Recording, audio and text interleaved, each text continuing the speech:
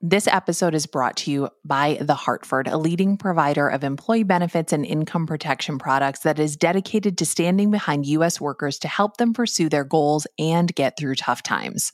For more information about The Hartford, visit thehartford.com/employee benefits. We've also got a link in our show notes. Hey, have you ever used Cheapo Air? For years, and I really like it. With Cheapo Air, you can book online, use their app, or even over the phone. They've got great prices on over 500 airlines and millions of accommodations. They're my go-to for travel planning. And if you join their Club Miles program, you can earn points to save on the cost of your travel. Book on the app, and you get double points. Sounds like it's time I tried Cheapo Air. Call Cheapo Air at 855-247-3279 or visit cheapoair.com/podcast.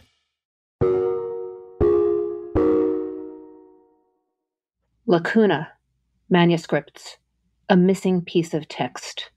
Lacuna, music, an extended silence in a piece of music. Lacuna, linguistics, a lexical gap in a language. Lacuna, law, the lack of law or of a legal source addressing a situation. Lacuna, histology, a small space containing an osteocyte in bone. There's an uneasy sense a person gets when something is missing. That gap in the text, in music, in language, in law, in bone. We like when the pieces fit together, and we like when we have them all laid out neatly before us.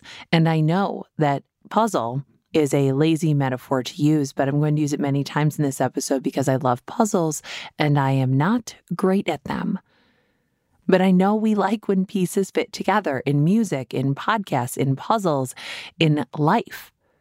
And today's episode is about that gap, that chasm, that open and unfilled space, and what happens when it finally all comes together. I'm Nora McInerney, and this is Terrible. Thanks for asking. And this is Dani Shapiro. I remember so little about my childhood. I think in part because I didn't have any witnesses to it. And the two witnesses I did have to it were my parents.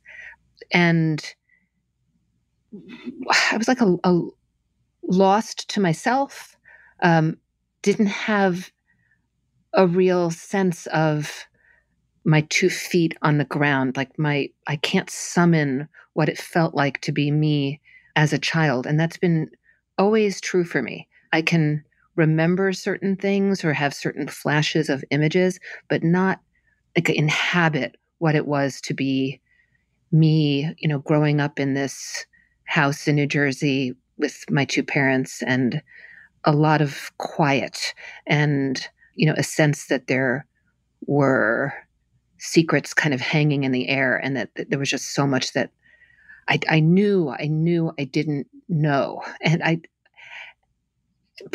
that feeling, Nora, like that feeling of being lost to oneself, feeling like other kids had a sense of their families and a sense of belonging and a sense of their lives and of fitting in and of just having a right to be there, I guess I would say.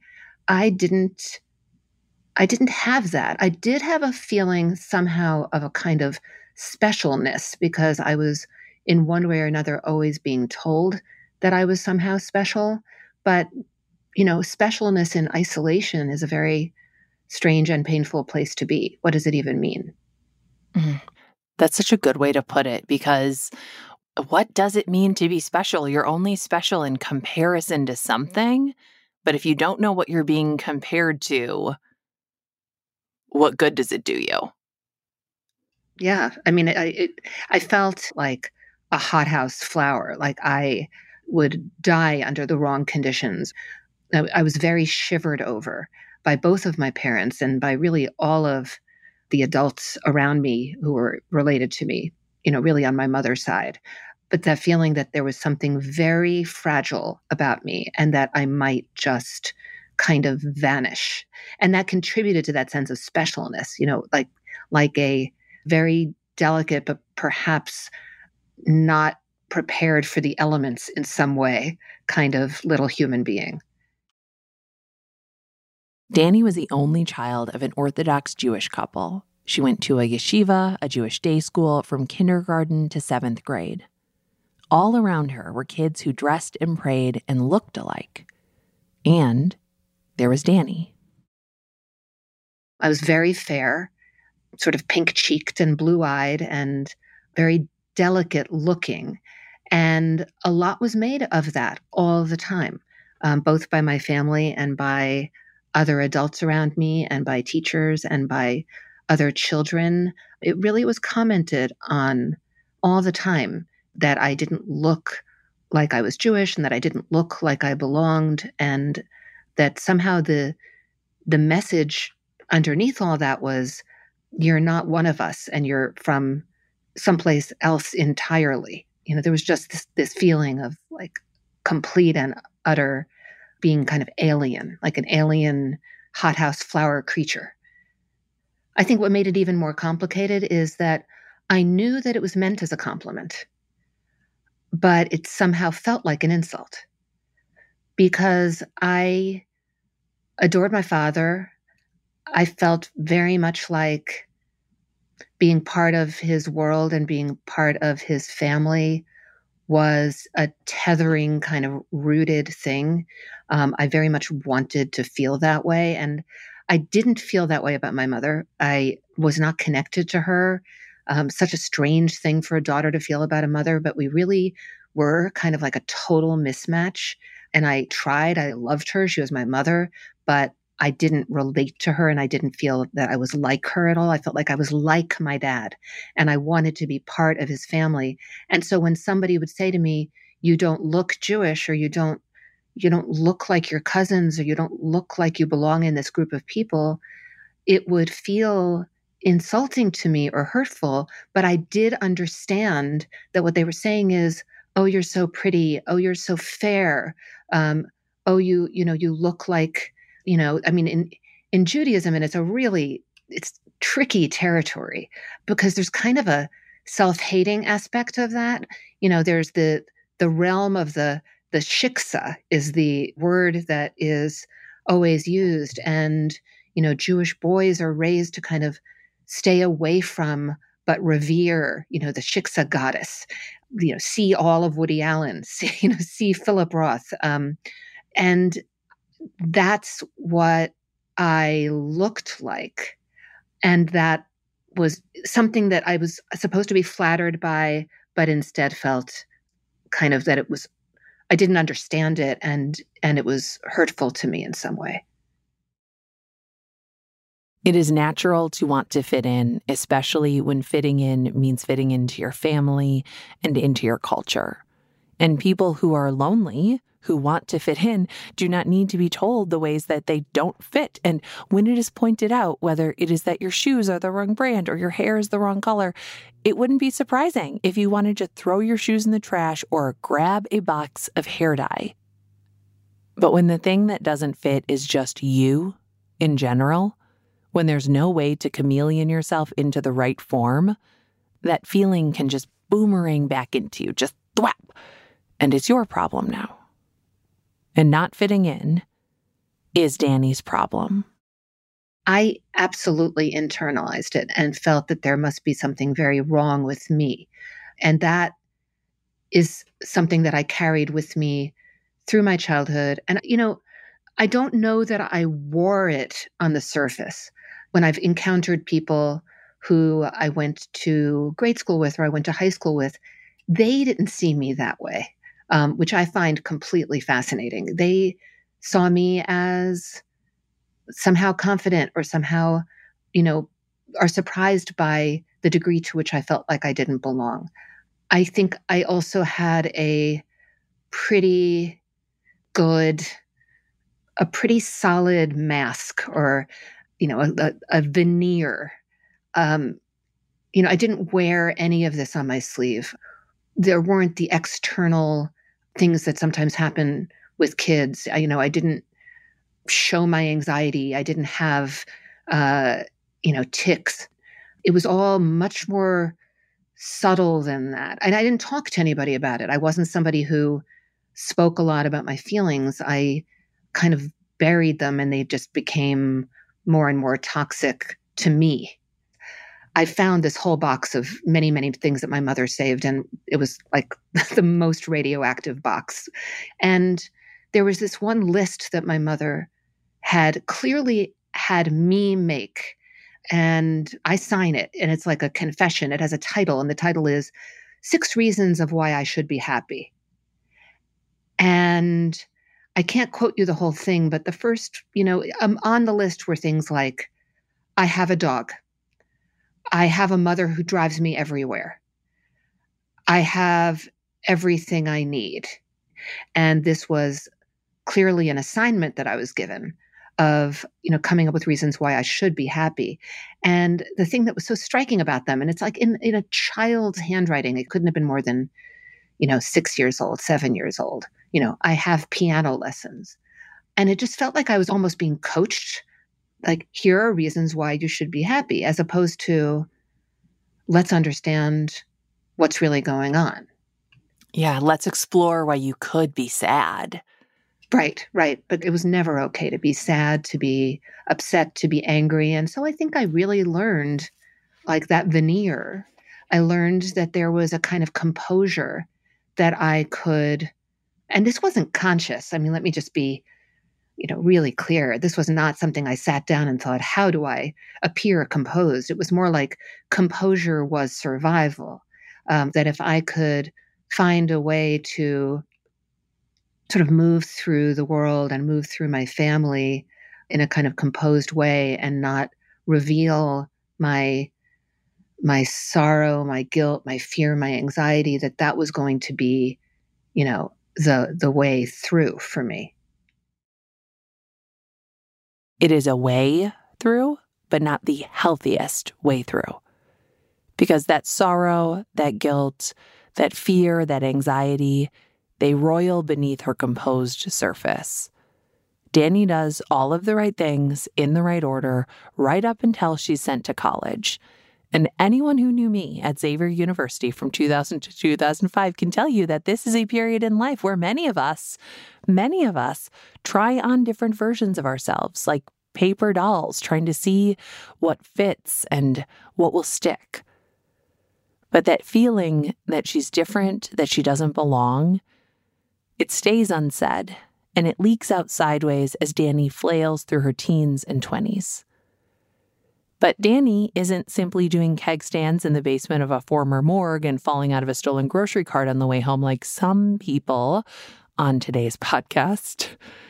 She's unraveling in a very New York City in the 80s kind of way. She has an affair with her college roommate's married father. She gets into acting. Both of her parents die when she's still in her early 20s, and then she's not alone like she was as a little girl in that big house in New Jersey. She's alone.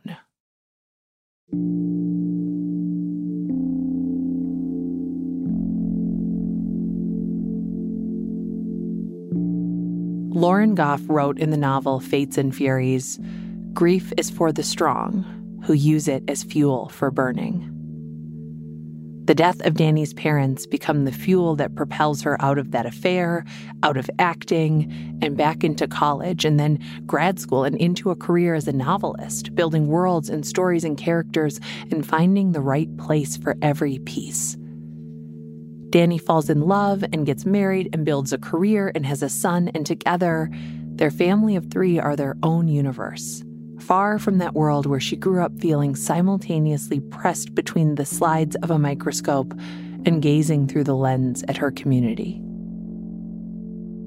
Here, in this farmhouse in Connecticut, many decades removed from the little girl who was forced to write a gratitude list, with a list of published books and essays and articles a mile long, she is home.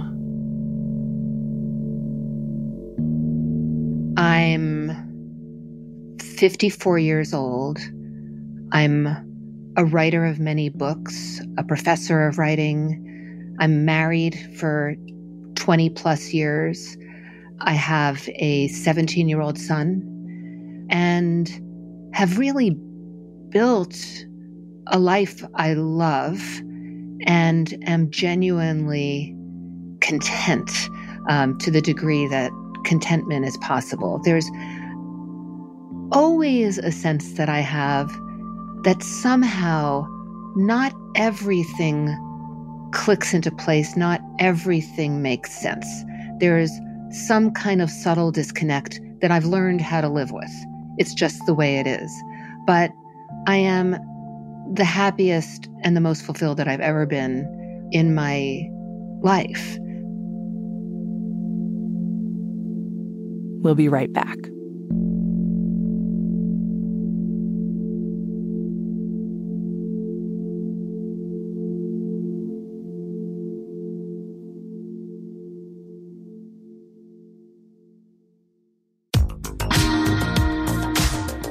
Hi, everyone. I have a podcast suggestion for you. If you like the sound of two women talking, which is my favorite sound, it's called listening to the Forever 35 podcast. Am I still 35? No, but I was when the show started 6 years ago. There are 6 years of episodes. Hosts and best friends Kate Spencer and Dori Shafrir talk to listeners about everything. It's a real comfort listen. Find Forever 35 wherever you listen to this podcast.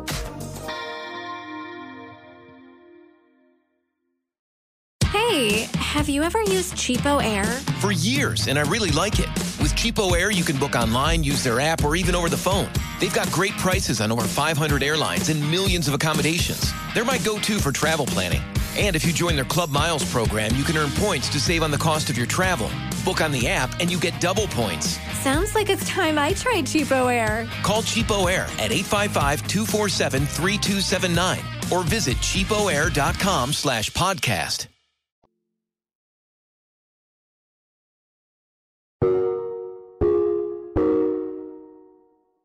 I live in rural Connecticut in a house I love, with my husband and my son and a dog. And my husband, who's also a writer and a journalist and a filmmaker, and he's a former foreign correspondent, so he really has the journalistic instinct. And he's also an early adopter of technology, always kind of early to the party on all things technological. Danny's husband, Michael, is about to be an early adopter of at-home DNA tests. They're ubiquitous now. I'm pretty sure you can get them at Target, but at this point, these tests are just gaining steam. And all across America, we were thrilled to be able to prove that actually you should kiss me because I am Irish, or to finally know our heritage after a private adoption as a child, or to just, hand over our personal DNA to a giant data company, whatever. Michael and Danny already know everything there is to know about their own heritage, but it could be an interesting experiment. So Michael tells Danny, hey, I ordered some of those DNA tests. You want to do one? And I could so easily have said no.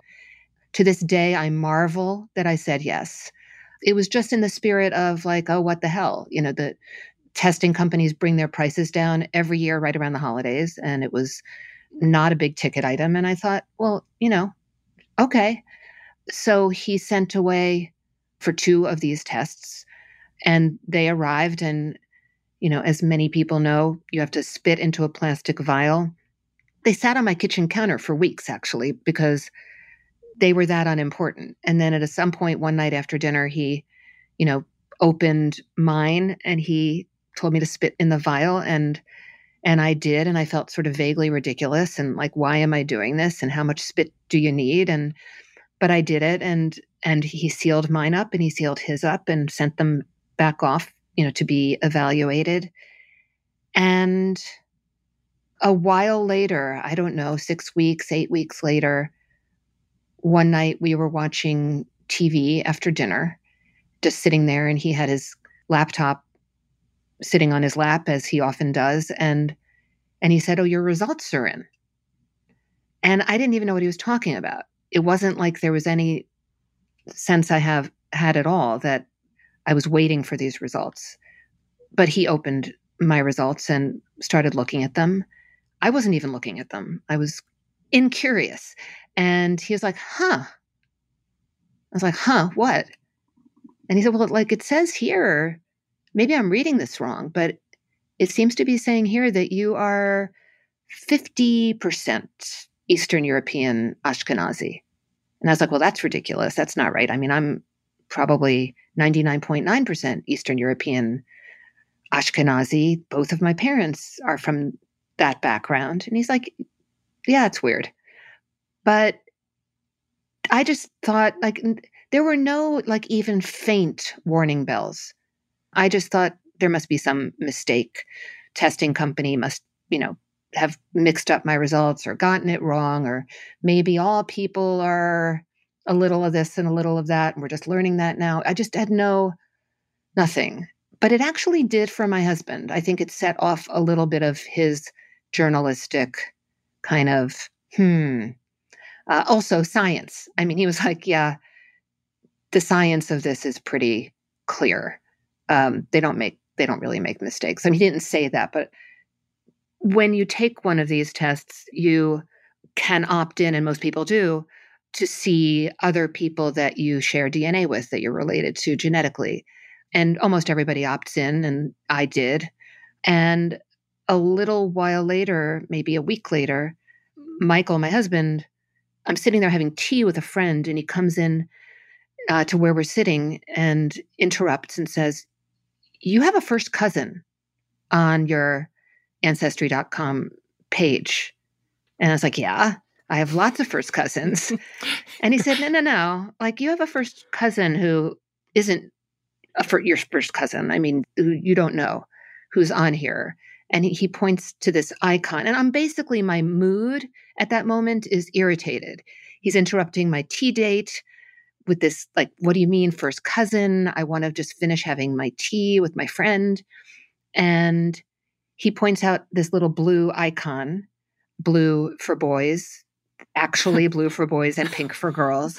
Oh, yes. The yes. only way we could possibly know.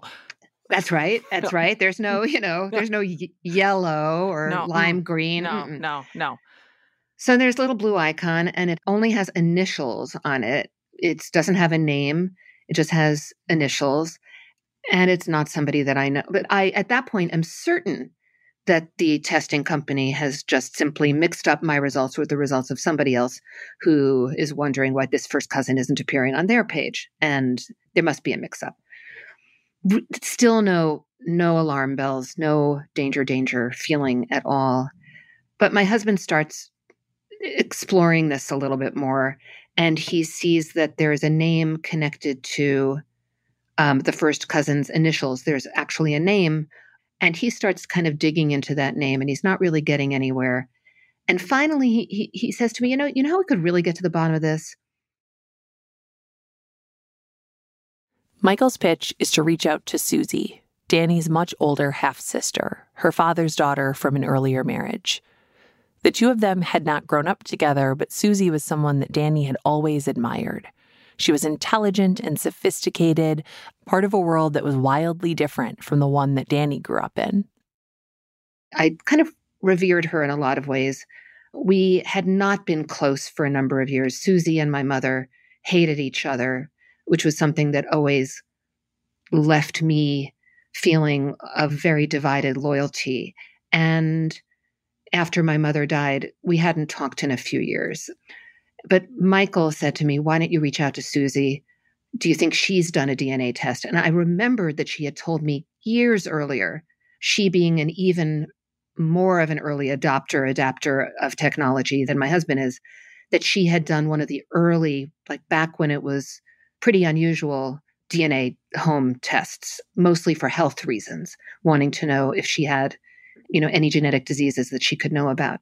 So I sent an email. This is now happening very, very quickly. It's nighttime. We had been out to dinner with friends. I had told them the whole story about how there was this crazy thing with this first cousin. And the friends we were out with later told me, like, they went home and said, Danny doesn't know what's about to happen to her.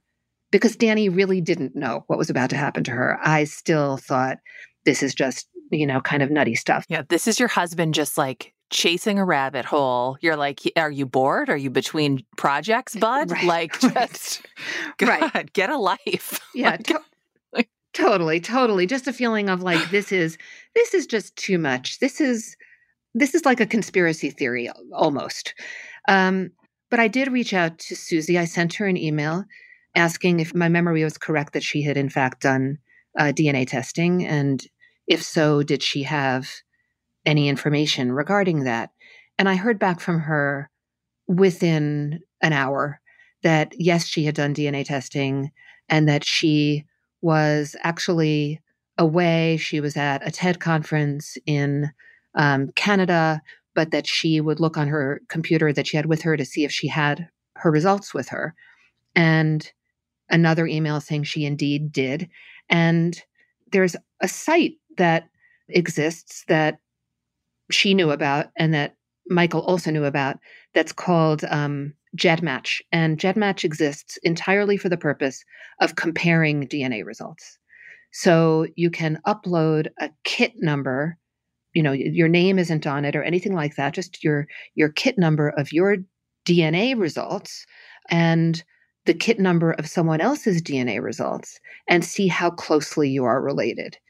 And that's when everything went kind of at warp speed. So Susie sent her kit number. Michael knew about this technology. We were leaving the next day on a trip. I was upstairs packing and putting everything in its proper place. All of a sudden I hear Michael like running up the stairs with his laptop. And I think the moment that I saw his face, I began to hear warning bells because he looked that kind of wide open look I'd only seen on his face a couple of times. I saw it on his face the moment our son was born. I saw it on his face. I came home one day and my mother had been terminally ill, but he was standing on the porch and I looked at his face and I knew my mother had died. I had seen it on his face in moments of like huge before and after kind of moments, good and, the most beautiful and the most terrible. And what I saw on his face was that. And he sat down next to me and he pointed to this whole series of numbers on his computer screen. And I was like, I don't know what this means. And he pointed to a line and he said, right there. And there was a series of letters, a series of numbers. And I said, what is that? And he said, that's your most recent common ancestor with Susie. And I said, what does that mean? He said, you're not sisters. You're not related. You're not related. And I was like, well, what do you mean? Like, no kind of sisters? And because, we had always very studiously referred to each other as half sisters, something that I have later discovered that in many families happier than our family, people don't feel the need to do. You can be step siblings, half siblings. If a family is kind of healthy and intact and feels good about each other, you just are sisters or brothers, your siblings. It's not like that, but it had always been like that for us. So I said, no kind of siblings. And he said, no, you're not related. And at that moment, I knew what that meant. Like all of the noise in my head, all of the, I guess one would have to say denial, all of that vanished. And I knew that it meant that if we did not share a father, that it meant that our father was not my father. I never entertained the thought, oh, well, maybe he's my father and not Susie's father. I knew instantly, like in this deep way, my father wasn't my biological father. Danny's father was not her biological father. Danny's parents saw a fertility doctor when her mother was trying to conceive. And, as was the custom in the 50s and the 60s, the doctor mixed donor sperm, from a young medical student in this case, with her father's sperm, a way of preserving a patient's ego while also giving them what their heart so desperately wanted. It is not great, not a great practice, definitely wouldn't happen now, but it happened then. I think my parents were both kind people. I think they were decent people. I think that each of them in their own ways were doing the best they could with what they had been given. But I think particularly my mother, when she looked at me from the time that I was born, when she looked at me, she looked at a secret that she was keeping or something that she was very afraid of, something she didn't want to think about. She was keeping, I believe, on some level, a secret from herself that she buried so deeply. She so desperately just wanted me to be, you know, both of my parents' biological child and forget that that whole thing ever had happened. But of course, it had happened. And pushing it away doesn't make it go away. And, I used to wonder why, when I would look at my mother, her eyes, all my life as a child, I do remember feeling this way. Her eyes were always darting. She had very jiggly eyes. I don't know how else to put it. They were always moving very, very quickly, from not like glancing from side to side, but literally like there was a little earthquake going on in her eyes and like a little seismic quality. And it always like kind of disturbed me. And I didn't understand it. But I think I do now. I think that that's how she looked at me, was that I was always kind of creating a little seismic explosion inside of her, whether she was aware of it or not. This secret was one her parents had assumed would stay with them in their graves, not be resurrected by a science that was unimaginable at the time. But the secret is out, and the secret, this whole time, was Danny. Danny, who thought she was 99.9% Eastern European Ashkenazi, is actually part English, French, German, Irish, and Scandinavian. There's this beautiful Joan Didion line about feeling like she's navigating the world on a borrowed passport. I think it's one of the reasons why it's one of my favorite of her descriptions or her sentences, is because that was the feeling. It's like, I don't have a right to be here. And one of the things that I've thought a great deal about, and I probably will think about for the rest of my life, and it's something that a lot of people who have had experiences not unlike my own report feeling, which is, people who have had a huge secret that has to do with their identity kept from them, is growing up with that feeling of like having a borrowed passport, of being an interloper, of, again, the not belonging. And it's something I think that is intuited and that is kind of like sort of a deeply buried feeling. But I think it also comes from the fact that there are parents, or a parent in some cases, who have kept that kind of magnitude of a secret from a child, so that in fact the child becomes the secret. This is a stunning, dizzying, absolute wrecking ball of a revelation. And Danny does what she has done for decades. She writes. She writes about this, she pulls it all apart and puts it back together and tries to make sense of it. And the full story is detailed in her best-selling memoir, Inheritance, which you probably have read, but if you haven't, absolutely should. But I've been reading Dani Shapiro since forever. Hers were some of the first memoirs to grab me by the throat and pin me to my chair until I was finished. I actually can't overstate what reading Slow Motion, the memoir of her 20s, did for me in my 20s, when I was spinning out and wondering if I would ever just stop. Dani has her own podcast, Family Secrets, which is, you'll never guess what it's about, actually. You'll never guess. And she knows that every day there are people having their past and their present and their future rearranged without their consent, learning truths that turn the puzzle pieces of their life into one of the boxes that's always in rental cabins, where literally none of the pieces are from the same puzzle, but you don't realize that until you've spent 3 hours trying to find edge pieces and none of them fit. Lots of people go through this, but most people aren't writers. What you have that other people don't is this record of your life. It might be maybe the only good thing about being a writer is having so much documentation, not just of what happened, but of how it felt. You know, people always ask me when I knew that I was a writer. And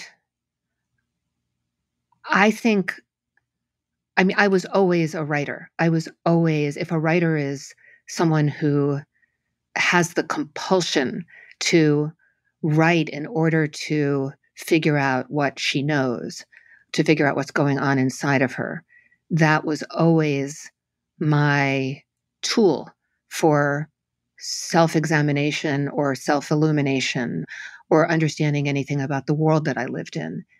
I didn't know that I could grow up and actually, make books, write books, as what I do in the world. I had no idea that that was possible. But from the time that I did, from the time that I first started trying to tell stories that other people would read, from practically word one, my subject matter, my themes really so often had to do with secrets in a family. And I didn't know why. It's just what I did. I really didn't look too carefully at my motivations for why I was writing what I was writing, because I was almost superstitious about doing that. It's like taking a car apart and then suddenly the engine doesn't work anymore. I was willfully not wanting to know why I was compelled or even obsessed to explore what I wanted to explore. And what I wanted to explore was almost inevitably secrets within a family, the corrosive power of secrets and what we do to each other in the name of keeping secrets or having secrets kept from us. And, earlier when I said that there was this subtle disconnect that I always felt as a child, I think that the subtle disconnect ran directly along the fault lines of what was beneath those secrets.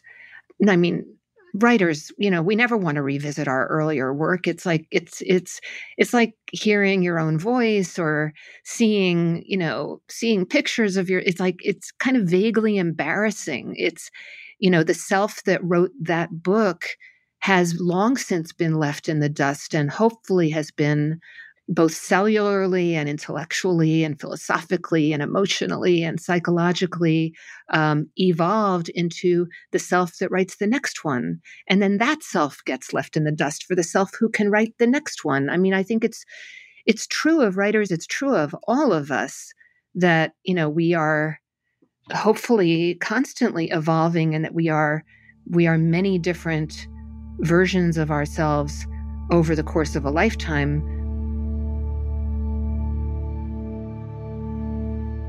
But Dani did go back, and so did I, to all her previous works except for her first novel, which she did not have a copy of, and neither did I until I unearthed one in the depths of the internet long after we had this interview.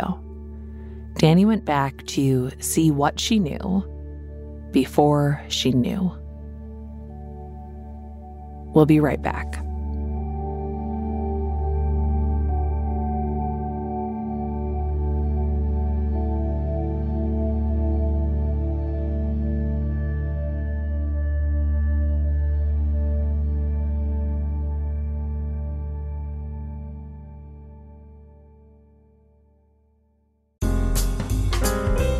If you are looking for a podcast that is fascinating, a podcast that is somehow intriguing and comforting at the same time, the kind of show that you can listen to with your kids and it will give you all something to talk about, you're going to want to listen to Search Engine.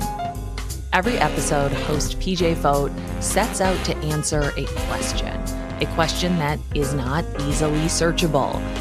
And what he finds is surprising. This is a podcast that is a staple in my rotation. And if you even vaguely like this show, you're going to love Search Engine. Search engine with PJ Vote, an Odyssey podcast, is available now on the Odyssey app or wherever you get your podcasts.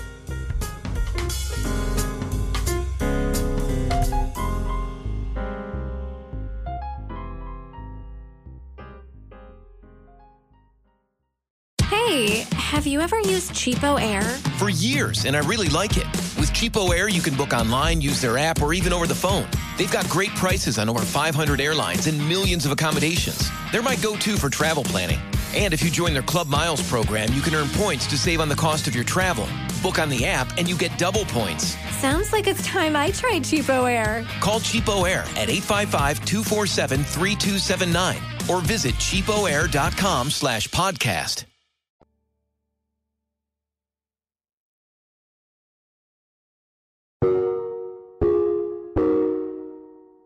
I am holding in my hands the most mortifying paperback of Playing with Fire, my first novel, which was first published in hardcover, but I don't think I have any. So I'm holding the sort of pale pink paperback of Playing with Fire.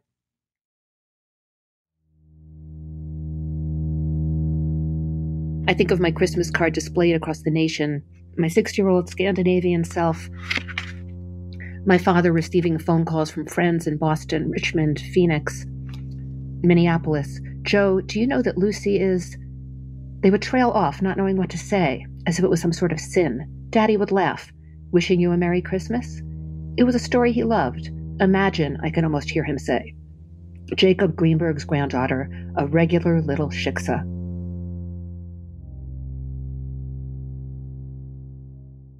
And you didn't know you were Scandinavian when you wrote that? Nope. That's fiction, but the story of that Christmas photo is real. Little Jewish Dani was a model in a Christmas ad, a little taste of fame that her mother was exceptionally proud of. But even in her earliest memoir, written after her parents have died, there's that sense that she had in her childhood, the sense of not quite fitting. Hints that now look like clues. I have so much from Slow Motion underlined. So I've got the paperback from 1999 that, Dani, I bought from a library sidewalk sale when I couldn't afford books. Oh. In New York. I was so excited to have this book. Okay. If you go to page 70 at the bottom,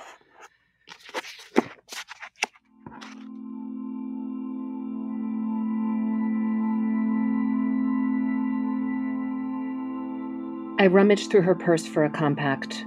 Rummaging through my mother's purse is nothing new to me. As a child, my desire to find out the real truth, which I also defined as whatever I didn't know, began with my mother's handbag. The romance of little slips of paper, contents of wallets, to-do lists, lipsticks.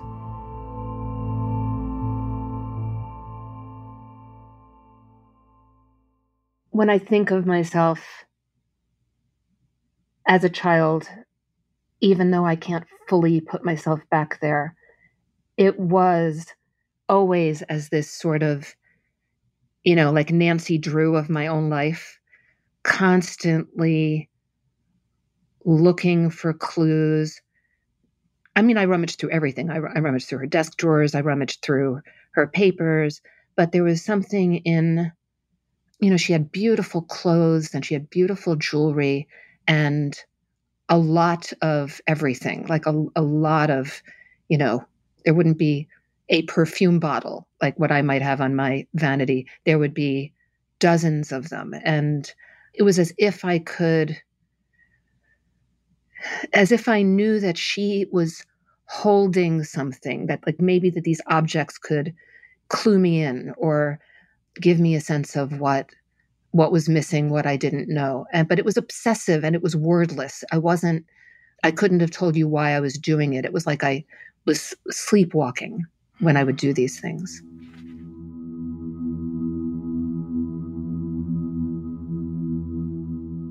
My side of the family heals well. My mother tells me proudly, Your father's family scars like nothing you've ever seen, but we're survivors. We snap right back as if nothing's happened.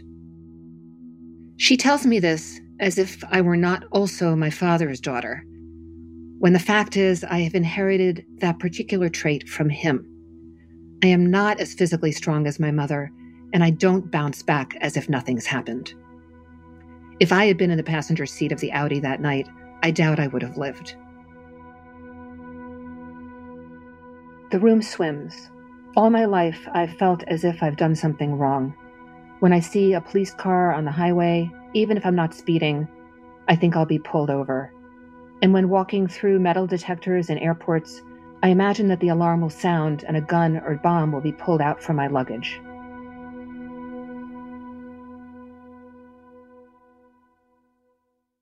Doesn't everybody feel that way?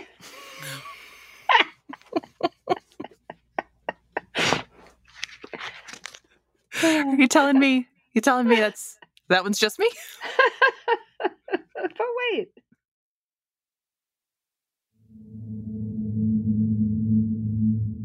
Many years from now, when my father is a skeleton in the ground, when my mother strides the streets of New York City with her arms swinging, when Lenny Klein is reduced to a colorful, if painful, story in my mind, there will occasionally be a day when I feel the fear.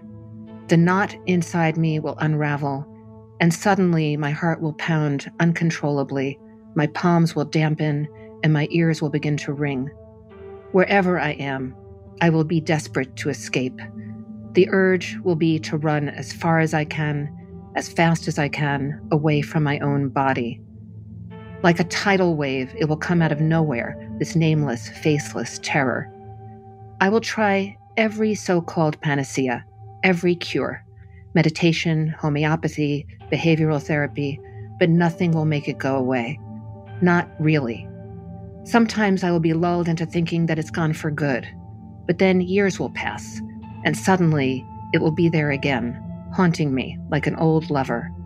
It will return to remind me that I am my father's daughter, that I inherited his terror, along with my mother's will to survive.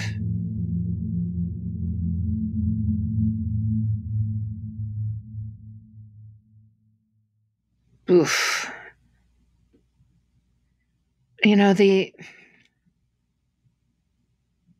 I feel in some ways, in many ways, like an object lesson in nature versus nurture. And I feel such sadness and compassion for the young woman who wrote those words and the still younger woman herself, that she was writing about, because I was always looking for reasons. Why did I have that terrible anxiety? At the point that I wrote Slow Motion, I was very much in that place. I believed that I came by it genetically.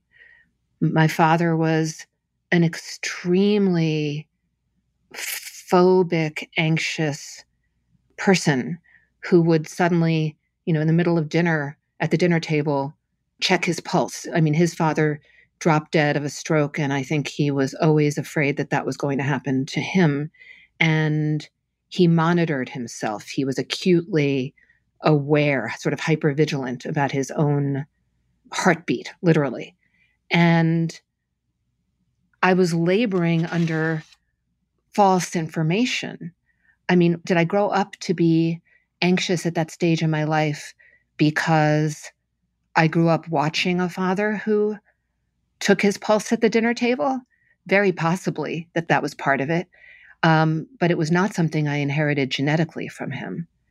And yet that story, the story that I did, it became important to me. People who are raised in families where they're biologically connected to their parents never really have cause to unpack any of this or think about it, because it's just the way it is. You kind of understand, oh, I walk like that, or I sound like that, or, I share this sensibility with, or, there's like a wider net that actually really does have to do with biology and genetics. And then people who are raised by families that they're not biologically related to, but they know that, also know, well, I don't look like my father or my mother, or I don't have these traits in common with my parents who are raising me, my adoptive parents or my, you know, my social parents,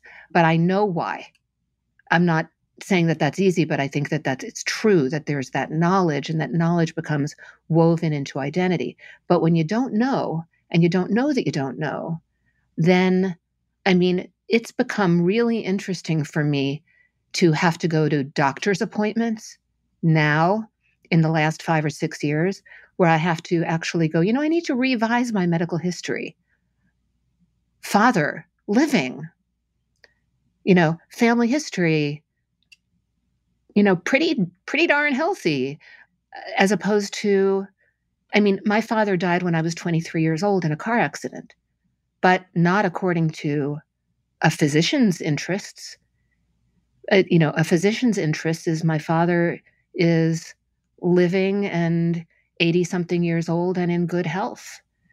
So it's a very, very, I read this and I just see the burdens that I was carrying and the desire to make narrative, and I think, to go back to the subtle disconnect, I was always trying to create narratives that would make sense of myself and would make sense of where I came from.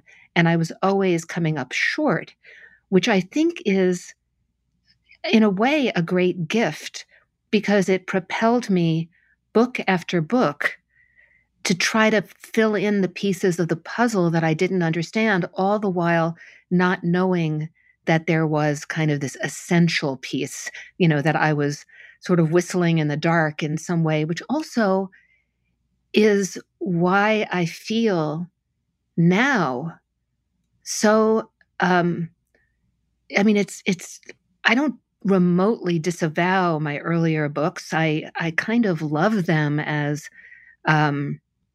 like artifacts of my unconscious, and I stand by them, and and I know people care about them as books in their own right, but I feel like I've been liberated in the last 5 years by knowing a much fuller truth, so that the kind of digging that I was doing, I feel like the world opened up to me, and I finished, in a way, a lifelong project when I wrote Inheritance, because I finally, like, why the turn from novels to memoir? You started reading me with Slow Motion. Most people did, but there were 3 novels before Slow Motion that were like my baby novels, that were my, like, learning how to write, in fact, a public way.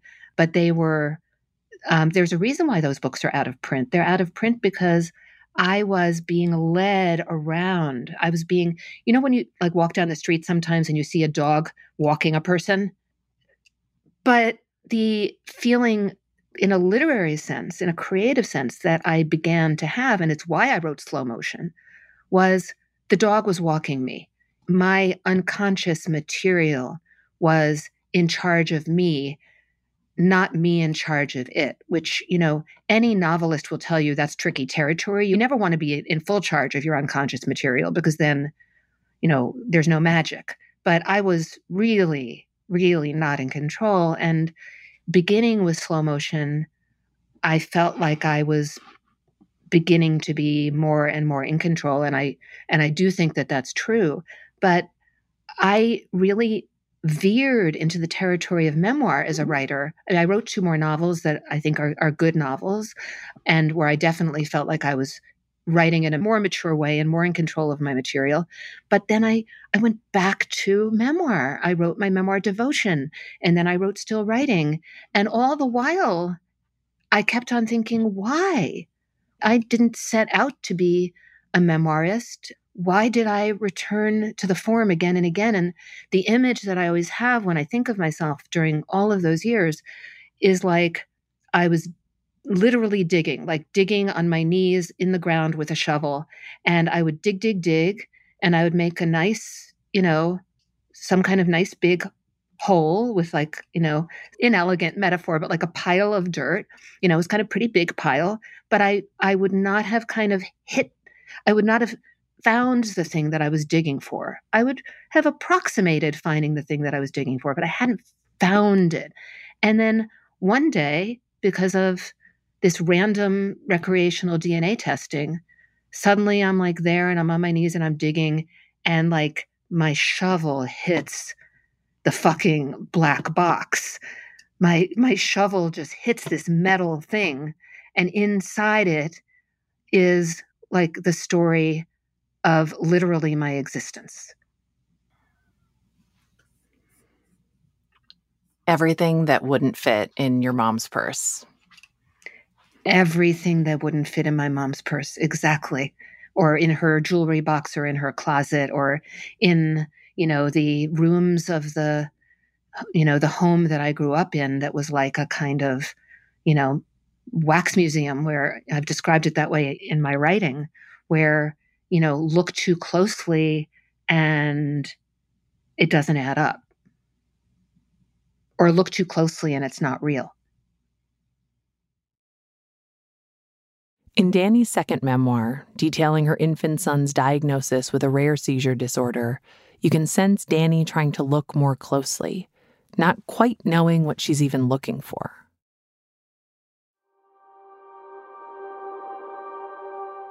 No wonder I had been running as hard and as fast as I could. Anxiety was my fuel. When I stopped, it was all waiting for me. Fear, anger, grief, despair, and that terrible, terrible loneliness. What was it about? I was hardly alone. I loved my husband and son. I had great friends, colleagues, students. In the quiet, in the extra hours, I was forced to ask the question and to listen carefully to the answer. I was lonely for myself.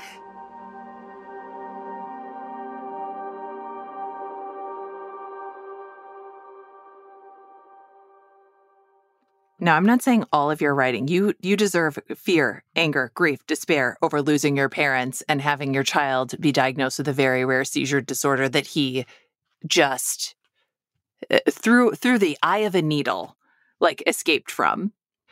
But does that feel like something else to you when you read it? I think what I'm most struck by is the loneliness, because all those other feelings I could explain, as you just did. I'd experienced a great deal of maternal terror and, a fair amount of loss and grief and trauma in my life at a relatively young age. And certainly as a young mother, the thing we are all, so terrified of is, something being very, very wrong with my baby. But the loneliness, that I think about now as something that had to do with not my connection with other people, but with my connection with myself. Because,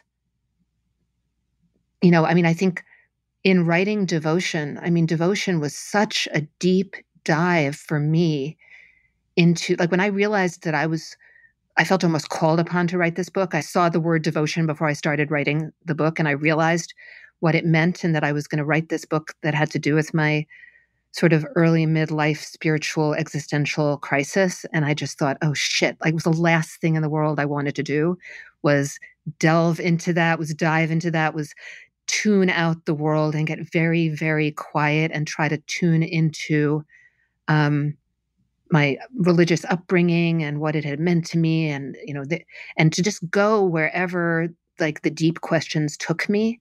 And one of the places I think that I came to understand in writing devotion, but not as deeply as I later understood, was that feeling of loneliness was something that was kind of endemic to me.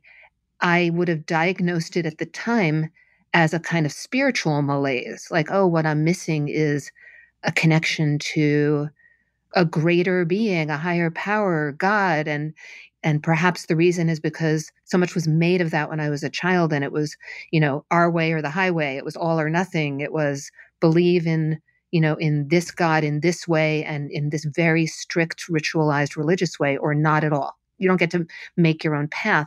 So I think I attributed that sense of loneliness to that.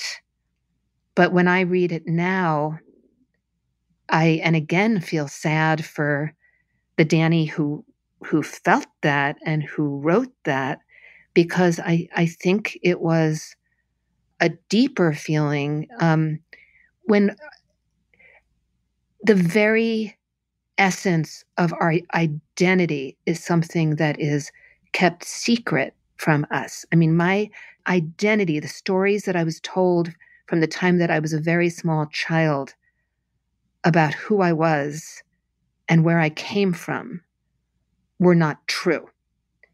They were hidden and secret and obfuscated and pushed into the remotest corners in the hopes that they would disappear. And I think that created in me a kind of void that couldn't be filled.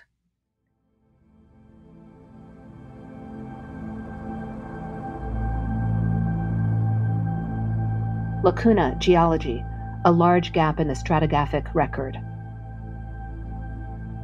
Lacunar amnesia, psychology, amnesia about a specific event. Petrovsky lacuna, mathematics, a region where the fundamental solution of a differential equation vanishes.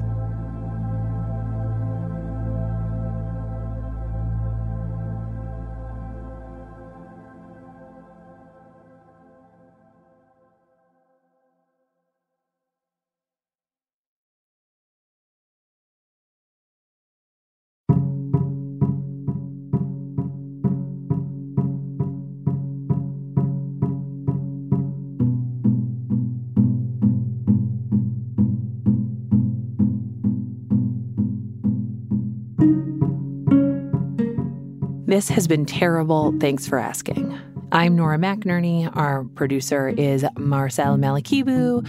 Our team is me, Marcel, Jacob Maldonado Medina, Jordan Turgeon, Megan Palmer.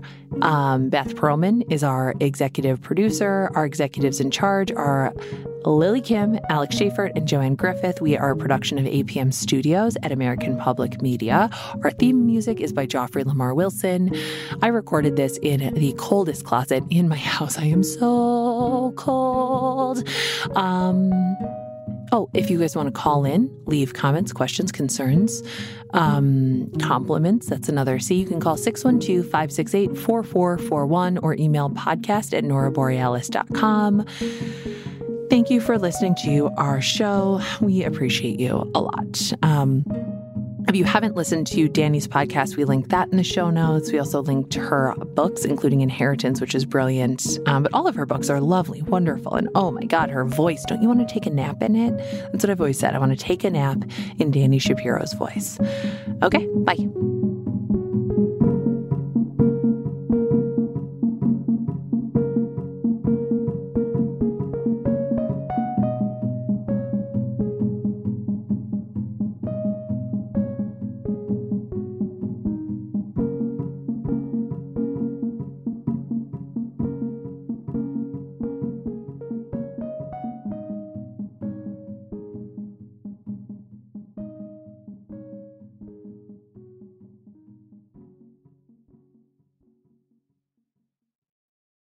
Hey, have you ever used Cheapo Air? For years, and I really like it. With Cheapo Air, you can book online, use their app, or even over the phone. They've got great prices on over 500 airlines and millions of accommodations. They're my go-to for travel planning. And if you join their Club Miles program, you can earn points to save on the cost of your travel. Book on the app, and you get double points. Sounds like it's time I tried Cheapo Air. Call Cheapo Air at 855-247-3279 or visit cheapoair.com/podcast.